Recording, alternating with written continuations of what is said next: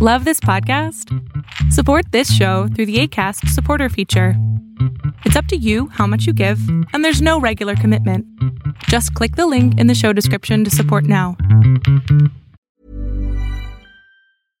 This message comes from BOF sponsor eBay. You'll know real when you get it. It'll say eBay Authenticity Guarantee. And you'll feel it. Maybe it's a head-turning handbag, a watch that says it all, jewelry that makes you look like the gem, or sneakers and streetwear so fresh every step feels fly. eBay gets it. So look for the blue check mark next to that thing you love and be confident that every inch, stitch, sole, and logo is checked by experts. With eBay Authenticity Guarantee, you can trust that feeling of real is always in reach. Ensure your next purchase is the real deal. Visit ebay.com for terms.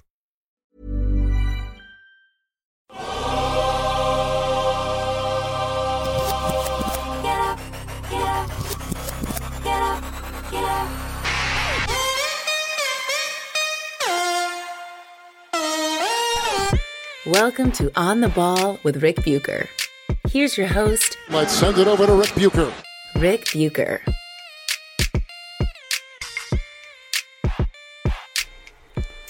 Welcome. Yes, it is I, and this is On the Ball on the United WeCast Network. You can see me on FS1, hear me on Fox Sports Radio, and you can read me by ordering the memoir of Brian Grant and his battle with young onset Parkinson's called Rebound. It's out now. Order your copy on Amazon or visit your favorite brick and mortar bookstore to grab one. Are you a Kindle reader? Audiobook type? We've got those versions as well. Support Parkinson's and pick up your copy today. You can also follow me on both Twitter and Instagram at Rick Bucher. I'm a lot of places. But there's only one place you can hear me talking about story angles and perspectives that you are not likely to find anywhere else. Primarily, but not exclusively, involving the NBA. And that is here. Before I get into the first topic of today's podcast, first and only topic probably, I want to throw something out to all my regular listeners. It's an idea someone proposed to me that I find interesting, considering I listen to a daily podcast from the BBC every night to get up to speed on what's going on in the world at large. And that is me doing a daily pod of 10 to 20 minutes on the news of the day in the NBA and my take on it. I don't know if I'd do it 7 days a week, but I'd certainly plan to do it at least 5, Monday through Friday. If that would appeal more than what I'm doing now, as in a weekly 35 to 45 minute pod, let me know. If there's enough interest, I'm willing to give it a go. Hit me up on one of my social media feeds at RICBUCHER, and we'll see how it goes. This longer version would go away, but it would be replaced by a shorter daily nugget, at least 5 times a week. All right, topic number 1. And this topic is actually inspired by last week's topic, which was essentially setting the record straight about Kevin Durant's contribution during his 3-year stint with the Warriors, which, as you know, produced 2 championships. Between that pod episode and a debate I had on FS1 about whether or not Steph Curry was underappreciated, I've been put in the unenviable position of having to give context to what Steph has done and is doing right now. I say the position is unenviable because of my complete admiration for who Steph Curry is and what he has accomplished, both on and off the court.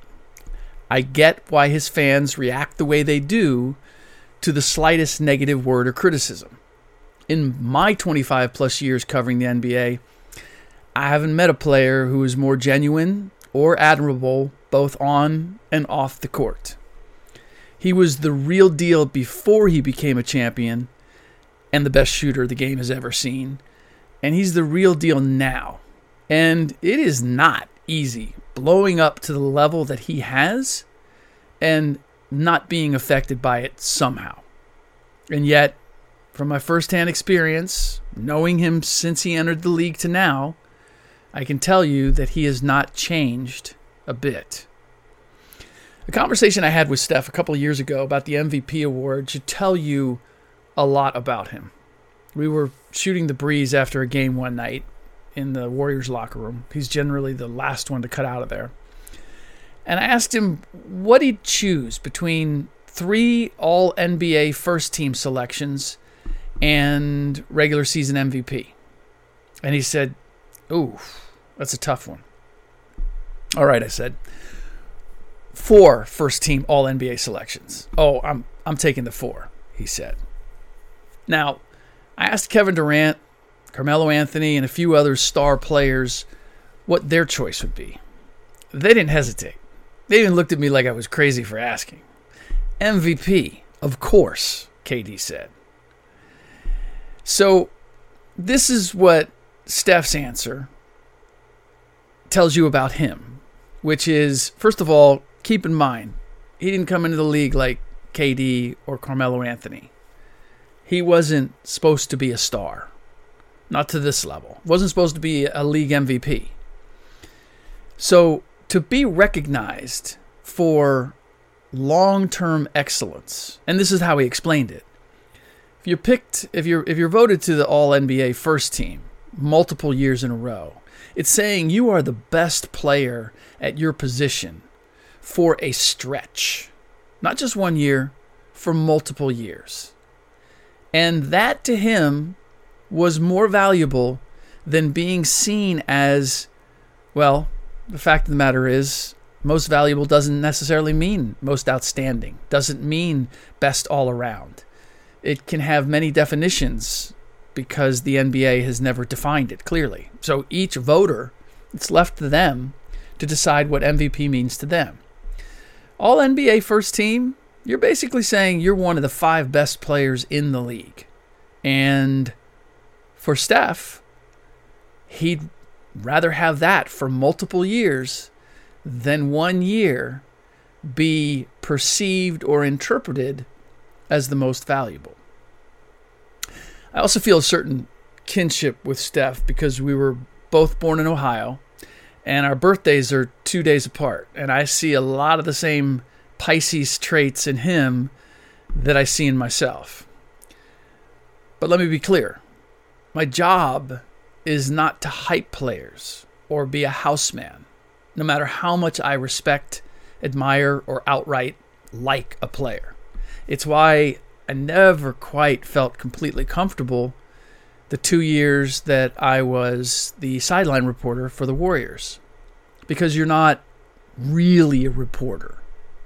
You are, and you're not employed by the team, but there's a pretty cozy relationship between the network that is broadcasting the games and the team.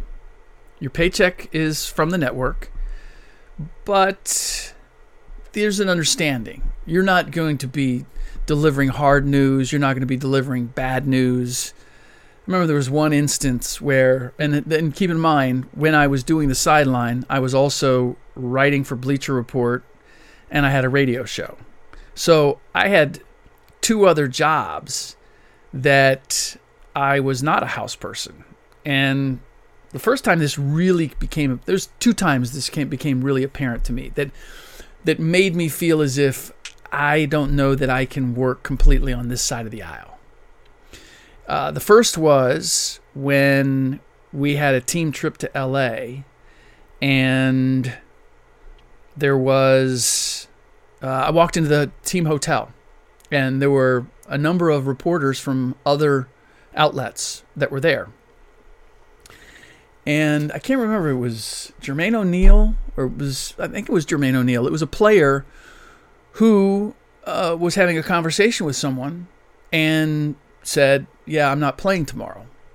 And I heard that, and I knew there were other people in the lobby who may have heard that or were about to talk to him. So I tweeted out something about the fact that Jermaine O'Neal didn't think he was going to be playing the next day. And I got some blowback from the Warriors about doing that. that I was on the team plane and I had special access. And I said, well, I didn't get the access from being on the team plane. I got it because I was in the lobby, and so were reporters from other outlets. Basically, I was wearing my Bleacher Report hat or my radio hat, but not my Warriors sideline reporter hat. The other time was when we were in the playoffs and having a pregame or post shoot-around scrum for the media. And I was asked to wear a Warriors polo shirt and given a handful of them. And on one hand, it's kind of an honor to be attached to a team. On the other hand, as a reporter, it felt wrong. I was not a reporter. I was not the Bleacher Report guy for sure. I was the Warriors guy. And I've never seen myself as that. I've never wanted to be that. It can be flattering. It doesn't pay all that well, I'll be honest with you. But I just don't have the temperament for it. That's not how I've come up. I feel like I want to tell you the story, the true story, the story as I see it, not as I'm supposed to tell it because of who I work for. It's just how I'm built. So one of many reasons why continuing to do the sideline deal was simply not in the cards for me. So, look, my job as I see it is to use my experience covering the game and the league to tell you who the players are, both as individuals and in a historical context. I don't expect you to agree, and I'm not here to argue. I'm going to tell you how I see them based on everything I know about both them and the league. And I may base that on what other people in the league, players, coaches, scouts, executives, agents, a few select media members, tell me. But that's about it. My firsthand observation, coupled with the insight of those I trust and respect in the game. That shapes what I think and what I say are right. Now, I may very well, quietly, root for a player to be successful, or a team, because I respect, admire, or like them, or I believe that they have what it takes to be successful, and I want to be proved right. My ego's in there somewhere, trust me. But there are two things about that. One, I'll generally acknowledge that I'm rooting for them. And two, I'm not going to claim they've been successful if they haven't been, or credit them with success at the expense of others who deserve it. Which brings us to Steph and the season that he is having. The way he is scoring and the shots that he is routinely making are about as much fun to watch as anything I've seen in recent memory. Boston Celtics coach Brad Stevens said the other day that when he goes home, he hopes the Warriors are on because he wants to watch Steph. I feel the same way. But this is probably why some fans aren't always happy with my stance on individual performances. Because if a player is putting up historic numbers or statistics and isn't winning, I consider those numbers suspect. Because, after all, winning the game still is the first priority, or at least it should be. There is nothing that drives me crazier than seeing something put out on Twitter. Bleacher Report does this a lot, by the way. Puts out a highlight, highlighting a player about something he did in a particular game. And then I go look at the score, and I'm like, he lost. He lost. Give me a highlight of a play that led to a guy winning. Like, I don't mind the spectacle, and I don't mind appreciating the spectacle. But if you're going to call out and acknowledge a particular player for something he did in a particular game, shouldn't you be looking for the play that won the game? Maybe I'm a stickler. Maybe I'm old school. It's just there's something about that when the acknowledgement that it was done, at least acknowledge that it was done in a loss. Okay? How's that? Can we get there? I think that might satisfy me. So-and-so did this, but still lost. Okay, I'm good. that's context. Now, I have no doubt in my mind that Steph's interest first and foremost is to win games. I'm not saying that. Not once have I ever had the sense that he's record hunting or more interested in his stat line than the bottom line. But it raises a question in my mind. Why hasn't his crazy efficiency and scoring over the last dozen games resulted in a record better than, as I record this, 7-5? All but the last game, he scored 30-plus points. Sometimes 40-plus. Now, to be fair, overall, the Warriors are actually, 29-23, I believe, in games that Steph has played. So he clearly has them as an above 500 team. But the numbers he's putting up really are mind-boggling. So I keep coming back to that. Why aren't they producing more wins? And I'm sorry, but I can't give you that the rest of the team is just that bad. It's too easy, first of all. They are, standing-wise, right about where I predicted they'd be at the start of the season, fighting for a play-in spot. And that wasn't with Steph scoring 30 in 8, 9, 10 games or making 10-plus threes in 6 games this season. I wasn't expecting him to be doing what he's done over the last couple of weeks, certainly. But if you drill down, some of the other players who started off very slowly, admittedly, they've picked it up. Andrew Wiggins is shooting career-high percentages overall and from 3. But his scoring, 18 a game, is a point below his career average. So he's being more efficient, but it's not necessarily producing more points. Stay with me here. Kelly Oubre, on the other hand, is averaging a career high in rebounds per minute and shooting above his career percentages, but otherwise numbers are slightly down. Draymond Green's numbers per minute are comparable to the ones, this may surprise you, to the ones he put up in the Warriors' last run to the finals, 2018 and 19. I know there's the impression out there that Draymond has really fallen off. Overall this season, not so much. So overall, their performances are not that different than who they've been for the better part of their careers. If we credit Steph for being the catalyst for all of that, we have to ask again, why hasn't that resulted in more wins? Because they should be putting up bigger numbers when all of them, Draymond included, are doing more with less, no? Oubre and Wiggins averaged more minutes and more shots before they came to Golden State. They have been more efficient as Warriors than at any other time in their careers. It's a standard line of mine, by the way. Stars get numbers for themselves. Superstars get numbers for themselves and everyone else. I can tell you this. The incredible moves that Steph makes to get looks at the basket, those herky-jerky, don't know which direction he's going to go. Is he going to pull up? Is he going to shoot? Is he going to take? What's he going to do? Whether it's around the rim or at the three-point arc.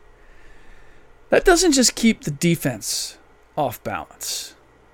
Put yourself in the shoes of Kent Bazemore or Kelly Oubre or Andrew Wiggins, and Steph is in his bag, and he's going to town. Now, if Steph can get a look, you probably want him to take that shot. Nobody's going to begrudge him that, right? But you don't know at what point he can't get that shot, and is the ball coming your way? And where and when is it coming your way? Now, all the attention that he's probably drawn in doing all that is going to give you a greater space, time-wise, to get your shot off or to do something with it or create more space physically in front of you. All that's true. But not knowing exactly when it's going to come your way still steals some of that space and that time. Because I can tell you, having played just pickup with NBA players, the speed at which they play the game, and I'm guessing these guys were playing at like 60-70% of what they're capable of. I've never had anybody close space the way they do. And this is back when I was younger and in decent shape. It was an extraordinary experience. So even with the space that he creates, if you don't know when it's coming, if you can't anticipate that, and you lose some of that time that he gains you, it's going to affect your shot. It just is. Or your ability to get somewhere else on the floor. It's just hard for a teammate to know if or when the ball might be coming his way and where he should be to receive it when Steph gets into his bag. Again, and I'm not saying, look, Steph isn't doing this selfishly. It's simply what he has to do to get off a shot. He does it remarkably well. But there's the phenomenal scoring, and then there's the rest of his game. And when he was at the top of his game, when he was a true MVP candidate, his assist-to-turnover ratio was pretty good. Defensively, he was pretty good. Now, he obviously had better defensive players around him, but he was a cog in that defense, and he contributed his part. I can tell you that firsthand. I watched it. But it hasn't been quite the same, and he wasn't in 2018-19 for sure. His 1.83 assist-turnover ratio, as of right now, is the worst of his career, and that's not good. He's not even in the top 100 players in the league in that category. And please don't complain, well, if only his teammates would make more shots. Look, he's on a personal record pace for balls lost off the dribble. And again, I know it's the attention that he receives, but look, part of the reason the ball is lost with any player is when they try to do too much. They don't trust their teammates. At least in part. I wouldn't say he doesn't trust them. He just feels like, I got to get to what I can get to. I got to make these shots if we're going to win. I don't blame him. Teams also trap him as much as they do because it works. Now, you can blame some of that on his teammates not making shots. But I already told you their shooting percentages are in some cases better than they've ever been. So if they're taking fewer shots than they did before becoming Warriors, but making them at a higher rate, while Steph is taking a career-high number of shots, can we really blame the supporting cast? I mean, it strikes me it's just a formula that's not sustainable for success. And also, to be clear, the entire league is shooting better than it ever has before, both overall and from three. Points are being scored at a higher rate across the league than at any time in the last 30 years. A dozen players averaged 25 points or better just last season. That's jumped to 17 this year, and 5 more players doesn't sound like all that much. That's a lot in 1 year, from one to the next. Individual 40-point games are being posted at an all-time record rate. It's not just Steph. That's what I'm saying. The entire league is scoring more with a greater efficiency than ever before. Hey, it's Ryan Reynolds, and I'm here with Keith, co-star of my upcoming film, If, only in theaters May 17th. Do you want to tell people the big news? All right, I'll do it. Sign up now and you'll get unlimited for $15 a month and 6 months of Paramount Plus Essential Plan on us. MintMobile.com/switch. Upfront payment of $45 equivalent to $15 per month. Unlimited over 40 gigabytes per month. Face lower speeds. Videos at 480p. Active Mint customers by 531.24 get 6 months of Paramount Plus Essential Plan. Auto renews after 6 months. Offer ends May 31st, 2024. Separate Paramount Plus registration required. Terms and conditions apply if rated PG. Now, what makes Steph special is that he's 6'3", 185 pounds, and People may forget this by watching him, but he's 33 years old. When he lost his duel against Jason Tatum and the Boston Celtics, he did so despite scoring 47 points on 15 of 27 shooting. Tatum only had 44, but he shot an even higher percentage, 16 of 25. Now, Jason Tatum is also 6'8", 210 pounds. He only needed 5 threes to score his 40-piece. Steph needed 11, some of them from 30 feet with a split second to get them off. So here's the question.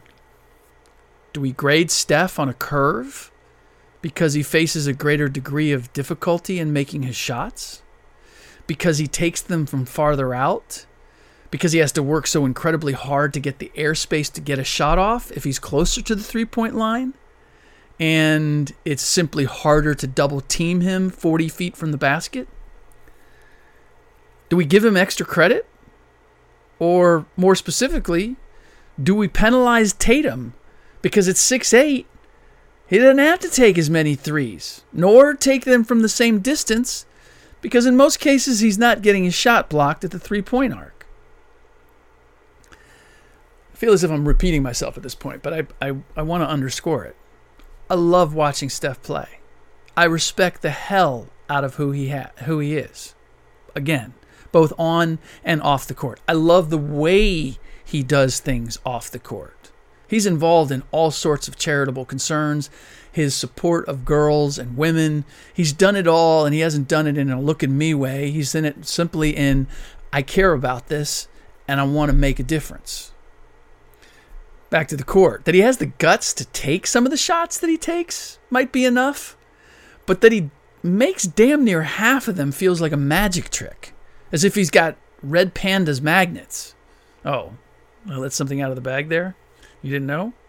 As if he has magnets somewhere underneath the basket pulling the ball through the hoop, no matter how far away or from what angle he launches it.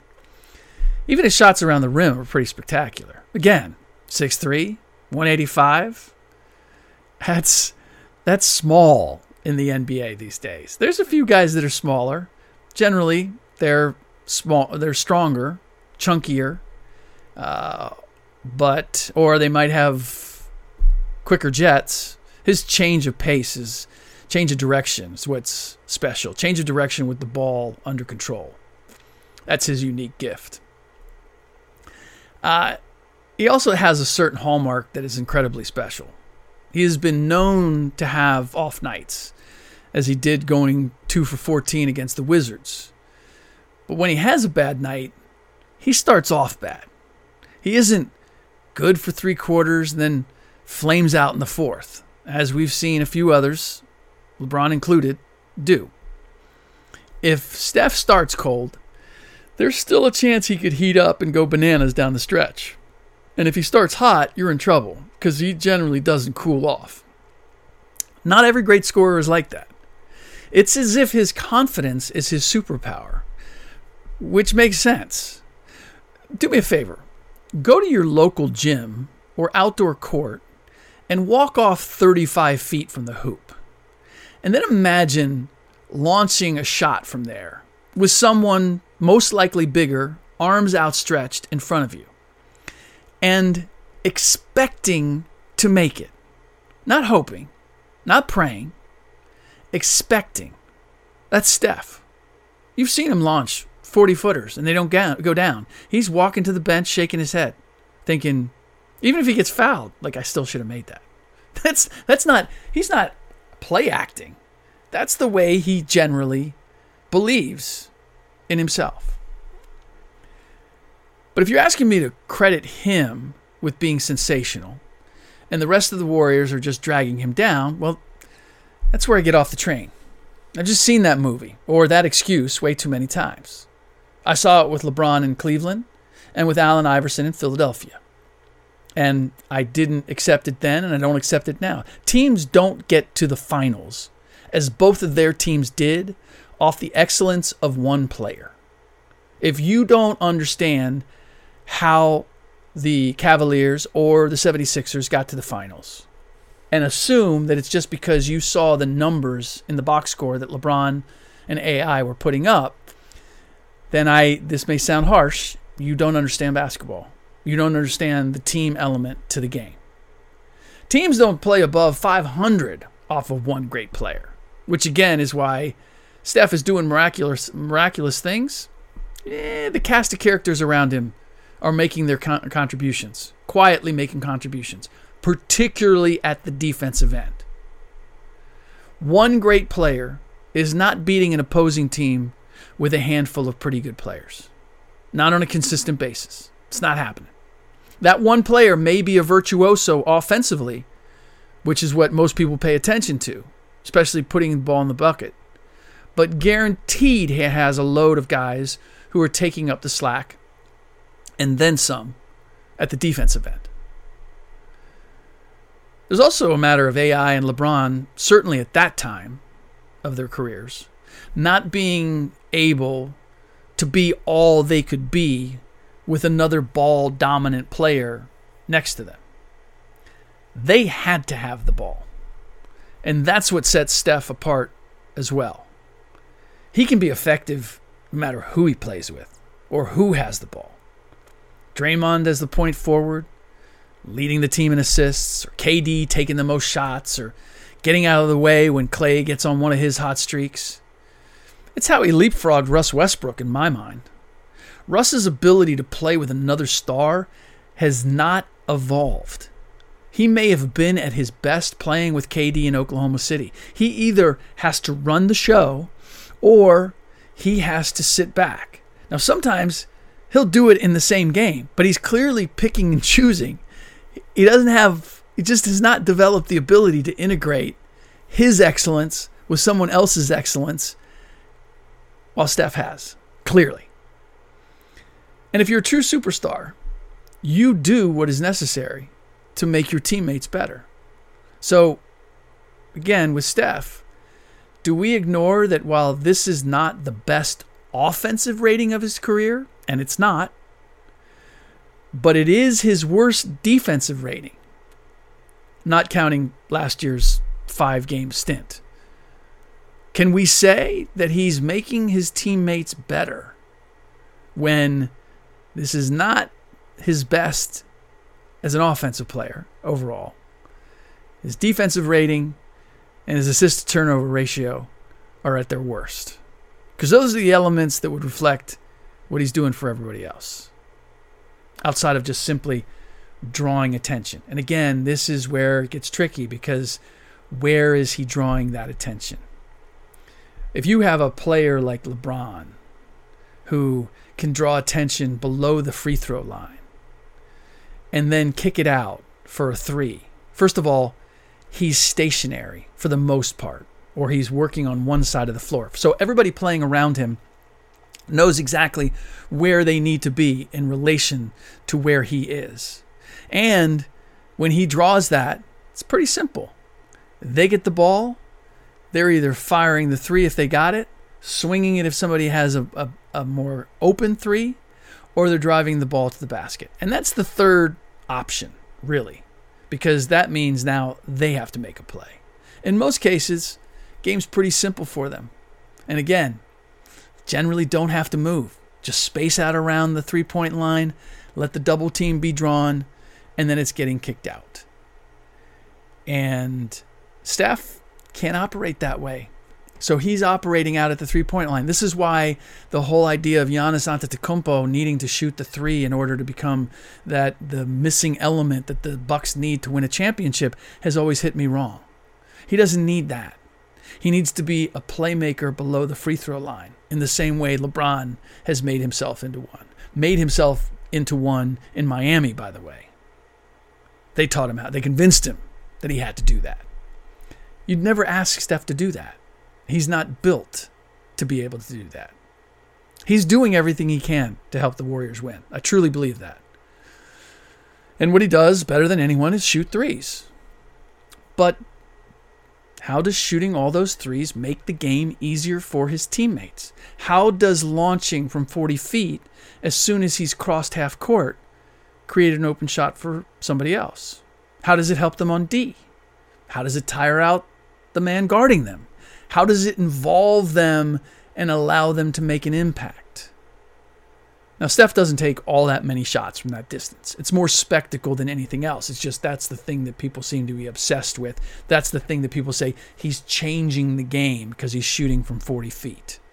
I'd say he's changing the game more because he's averaging 12 threes a game. And I wouldn't even say that he changed the game. He's part of the continuum. He's expanded on something that Mike D'Antoni and the Phoenix Suns in their 7 seconds or less offense created. And that the Warriors, in going small ball and having an array of three-point shooters, Steph included, leading the way, they expanded on what the Suns did. And now Steph, in his solo effort, is just going even further. But I'll tell you this. Teams are not going to adopt what the Warriors are doing this year the way Steph is doing it if it doesn't amount to anything in the postseason. If it's just a 500 record and it's a play-in game or maybe even a first-round appearance. The reason people have mimicked what the Warriors have done is because it won championships. And they have. They have mimicked him. It's why Draymond Green doesn't have the same effect that he once had, because people have found people who can defend that type of player, who can be that kind of player, who can counter that. That all came as a surprise to the league for at least a year or two. The tweener forward, the passing point forward, with Draymond's unique skills, particularly at the defensive end. And look, sure, teams, as I said, are trapping Steph, and that creates space, and it extends the defense, and I'm sure creates driving opportunities for Oubre, Draymond, and Wiggins. I wouldn't dare say it has no effect, but they still have to finish at the rim. They still generally, somebody's going to rotate over, and they have to beat them. It's not always a wide open three. And the other tricky part is if Steph swings it to you, in the back of your head, especially when he's on one, you're thinking, should I take this? Or should I look for a way to get it back to him? And there's no fault in that, but you can't blame them, especially with some of the response from fans and the media when they do take those shots and they don't shoot and they don't make them at the same clip. I think they've gotten over that based on what I've seen of late. They're just taking them. Still, 7-5 in their last 12 games. All but the last of which Steph scored 30 or more. And when he only scored 18 against the Wizards, he had 8 assists and 6 turnovers. His plus-minus was minus 23, which gives you an indication not only of what was happening defensively against the Wizards, but how his monstrous scoring has been covering for the other end of the floor. Because over that 12-game stretch, his plus-minus was better than the margin of winning or losing only about half the time. The Warriors, basically what I'm saying, were in a deficit as a result of the time that Steph spent on the floor. Whether they won or lost the game, they were at a deficit. He wasn't a plus overall.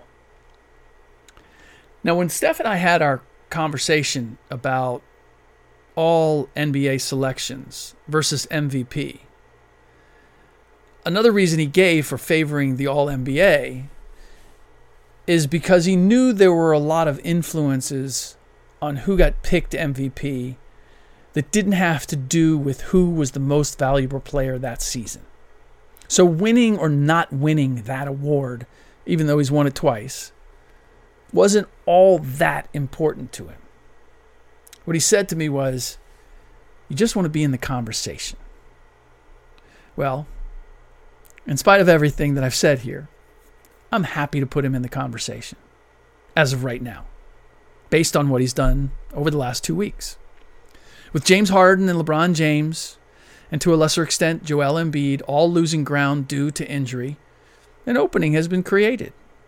I have no problem putting Steph in that opening or providing that for him. Can't think of too many other guys that I would look to. Although, I will say, Kawhi Leonard certainly deserves attention, although he's on the shelf again. But prior to that, he was quietly moving up the ranks. And Giannis Antetokounmpo, people, I'm sure do not want to vote him MVP 3 years in a row.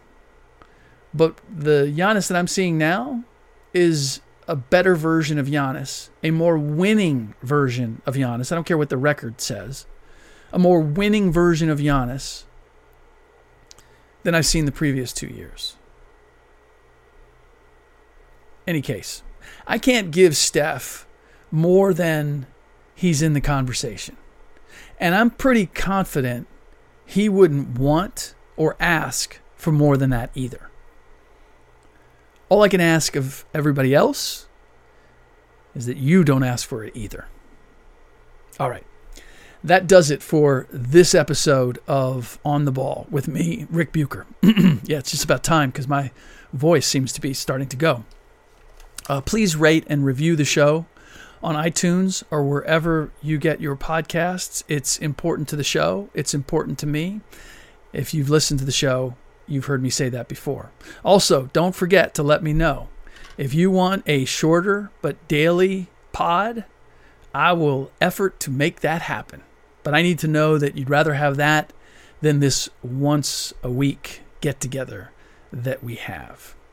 In my next podcast, I may explore and explain why I believe that Giannis is better this year than he's ever been. And who knows, maybe we'll even get outraged over the fact that he's very unlikely to win in spite of that. Or something else will come up and we will hit that. Or we'll start doing a daily pod on whatever needs to be said. In the meantime, as always, thanks for listening.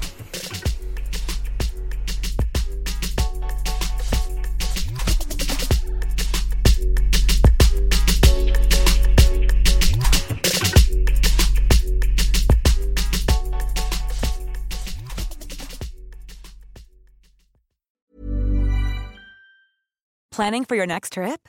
Elevate your travel style with Quince. Quince has all the jet-setting essentials you'll want for your next getaway, like European linen, premium luggage options, buttery soft Italian leather bags, and so much more. And is all priced at 50 to 80% less than similar brands. Plus, Quince only works with factories that use safe and ethical manufacturing practices. Pack your bags with high-quality essentials you'll be wearing for vacations to come with Quince. Go to quince.com/pack for free shipping and 365-day returns.